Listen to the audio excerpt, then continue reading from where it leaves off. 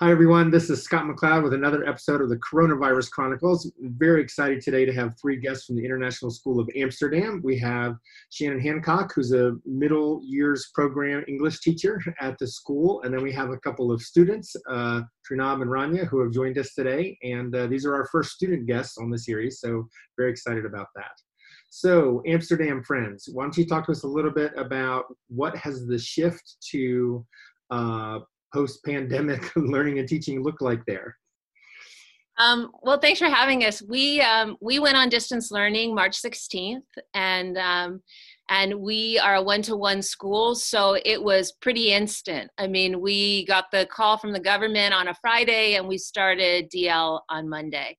So that shift was very intense and full. We certainly haven't done everything right. I think a lot of us in education wish we could do it again, if we could start this all over again. But I think in terms of our faculty, we've been asking some really important questions in terms of distance learning, because we're basically running our full IB program, but in the DL model, which I think is pretty ambitious. But we really wanted to know what were the key things and skills and concepts that we really wanted kids to leave the grade with. We've talked a lot about social and emotional health, which I think is really important in this model. We've talked a lot about community building and how to build a community in this virtual world and stay connected. And then I think in terms of teachers, and maybe you guys have seen this, really thinking that we can't teach in the same way. So how are we going to reimagine our teaching practice? So I think a lot of us that wanted to do like a flipped classroom but never found the time, or wanted to set up Google Groups or Meets or whatever, well, we have this time now. We have to do that. And so, and we have at ISA, and I think people around the world have too. And I keep thinking that even though this has been a really stressful time for educators and students and parents, there's some really nice things that have come out of it in this pressing of us to reimagine the way we do things. So I think that's some of the cool things that have happened here within our faculty. Cool. So Trinab and Rania, talk to me a little bit about what does your typical school day look like now, right? I mean, you just sit in front of a camera all day? So we've kept our schedules the same. So we just start class at 9 o'clock and we have hour-long classes, and we keep the periods the same. So my first class will always be my first class on every day, every Monday, and we go through the cycle Monday, Tuesday, Thursday, Friday. We skip Wednesday and have that as a independent learning day. So it's been interesting, I think, particularly online. There's the feeling that we can sometimes do more work than we can do in class.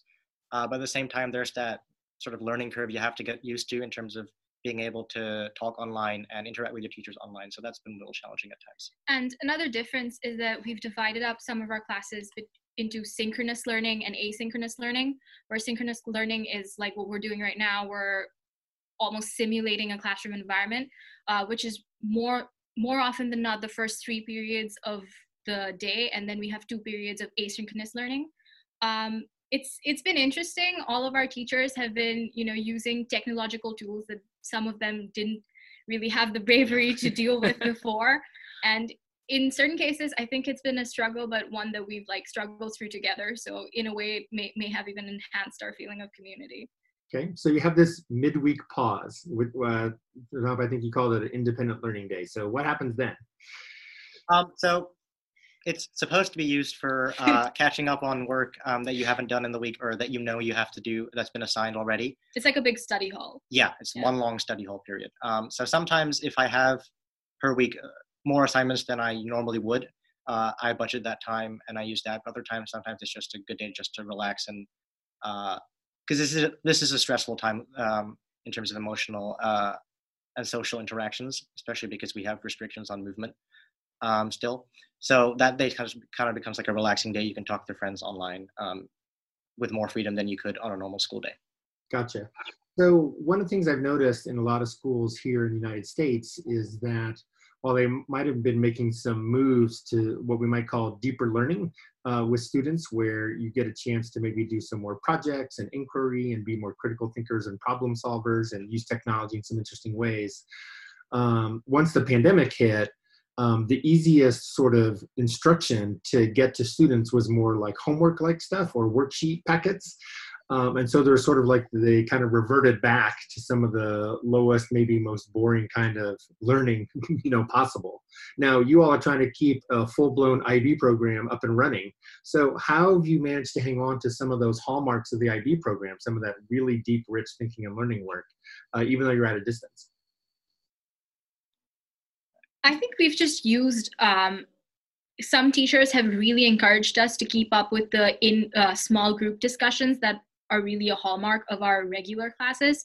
And that sort of like maintenance of the learning community has really helped with things like critical thinking and the sort of key concepts of collaboration that we always emphasize. Yeah, and I think things like Flipgrid, I don't know, Flipgrid's become really popular, but to build community and also to ask an inquiry-based question and then have kids be able to respond and then collaborate and then comment on each other's. So things like that I think a lot of us tried to figure out, well, I would normally do this in a discussion. What's that going to look like? And at first it seemed really scary, but then once we set up our Google Meet groups or however we were going to do it, we realized, oh, this can work. This actually works pretty well. And the only thing I think we've struggled with is the amount of content, that kids, and we're surveying kids all the time because what I find is the work productivity is actually going down. It's not getting better. It's going down, which makes a lot of sense without the stimulation of the classroom. And so just really dialing it back. And what do we actually want these kids to go to the next grade with? But I think in terms of inquiry, using text tools has been just fantastic in continuing discussions and stuff like that. Okay, cool. So one more quick question, and then we'll slide into sort of our second half of our conversation. Obviously we all were forced into this distance learning modality all across the world, but what are some things that have sort of emerged over the last couple of months that you hope will continue whenever we get to come back face to face? That's a good question. I think from a social standpoint, I think there's a lot more mingling online of people who maybe you don't interact with so much in the class, but because of the necessity of distance learning, you have to work with them in order to get an assignment done or to successfully achieve a learning objective. So I hope that maybe when we come back, whether that's this school year or next school year, that sort of sense of community still exists. And I think we've, like, in between my classmates and I, we've all become more cognizant of each other's emotional health. Everyone's much more solicitous of each other and like reaching out continuously to make sure that everyone's doing okay and that connection isn't becoming frayed. And I think it's actually something we should keep up when we come back because we take that for granted sometimes. Yeah, and I would add just risk-taking. Like as a faculty member of this incredible faculty where teachers have been teaching for many, many years and are just great at what they do, this has pushed them to take risks again. And I think that's a really healthy thing. And to realize that they can take a risk and it can bomb and fail. And the kids actually, I think, really respect that in their teachers, to see that we're all kind of in this together and that teachers are pushing themselves to try new things. I think that that's been a beautiful thing for teachers to realize they don't have to have all of the answers. Kids, even the smartest kids, they don't need us to know everything. It's okay. And I think that's been really healthy at our school. I hope we continue that after DL ends. That's awesome. So I understand you have this amazing project happening called Stories That Move, and it's been maybe particularly relevant in some ways during the pandemic. So let's spend a few minutes. Tell us a little bit about the project and why you think it might have some particular salience at the moment. So Stories That Move is this online toolbox for education against discrimination that Trinav and I particularly have been working with since we were in 8th grade, testing the tool. It's basically aimed at eradicating prejudice from the minds of youth through the perspective of stories. Rather than throwing statistics at you, it's about showing you people who are suffering and sort of going through things and still holding themselves up, and listening to their particular stories so that you can relate to them at a human level. And perhaps that can serve as an opening to reduce discrimination and prejudice in our world. Trinab and I started working with it in 8th grade, and we actually attended the sort of opening of the tool at Berlin in 2017? 2017, 2018. Yeah. One of those, the summer before we started 9th grade. Yes. And since then, we've also had a CAS club, Creativity, Action, and Service, here at school, where we try to sort of raise awareness about the tool, and through our sort of social advocacy and awareness projects that we try to do ourselves to sort of propagate the ethos of the tool itself. And so all you need to access the tool is an internet connection. It's completely free, and it has very meaningful, like Rania said, stories of people who have just discriminated and who've overcome them and have a story to tell about it, to inspire youth to make a difference. And that's sort of the mindset we went into when we were creating these lessons, distance learning lessons for the upper school, so grades 6 through 12. Because we were approached by our director, who had spoken with various members of the Asian community in Amstelveen and Amsterdam, who had experienced certain discrimination and prejudice as a result of the coronavirus in the city. And they were really concerned about that happening, and they wanted some action to be taken. And so we were asked to develop lessons that were simple to follow, but also meaningful. And so we took a lot of that from the toolbox itself. So we used stories, we used humor as well. But we use stories to really drive that message forward, that the youth, one, can make a difference, and two, have the tools to be able to make that difference. And I think that's been pretty successful. I think for the first time, it's really been students in our club and at ISA who've been thrown into this distance learning mode, and who've been able to make a difference by teaching other students the importance of respect overall. So a couple things I really like about this project. One is you're working with some authentic real world partners like the Anne Frank House, right, which is pretty neat. But another aspect of this is that instead of you all being recipients of lessons from your teachers, you're actually creating lessons for your teachers and for other students in the school. What has that been like for you, and who's using these lessons? Yeah, that's been pretty interesting. So our club was first involved with creating, so we created a presentation, and we used some online tools like Google Forms and Flipgrids to allow the students to interact with the lessons. And then we went through Ms. Hancock to have it approved as a teacher so that we could achieve all our educational goals, and then had to have it approved by administration. So there were a few hurdles we had to clear in terms of getting it approved. But it's been exciting. I think the student voice is particularly powerful when we ourselves engage with the process. And especially applying it to students in our school who we know as well, and seeing them mature and understand the issue as a whole itself has been pretty eye-opening. I think there was some anxiety about like putting our names on it, and then our classmates being, judging us or having opinions about it. And we weren't above pandering to an extent. There are TikToks on the lessons sometimes, but I think that actually helps, because we can relate to our classmates, and we know what sometimes gets them going, and some humor is always good in the mix. Yeah, and I would add that the Stories That Move project, it's a project with 7 other European countries. There's universities and human rights organizations, and it's been happening in the process for about 10 years.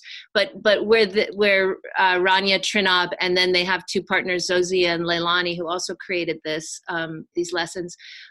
Where it comes in is that the whole project is about the adults stepping back and having the youth explain what's really going on. So when Trinab talks about the stories, those are stories of youth sharing what's really happening and their insecurities and things that they've experienced in their life or to their family, and where some of these prejudices might come from.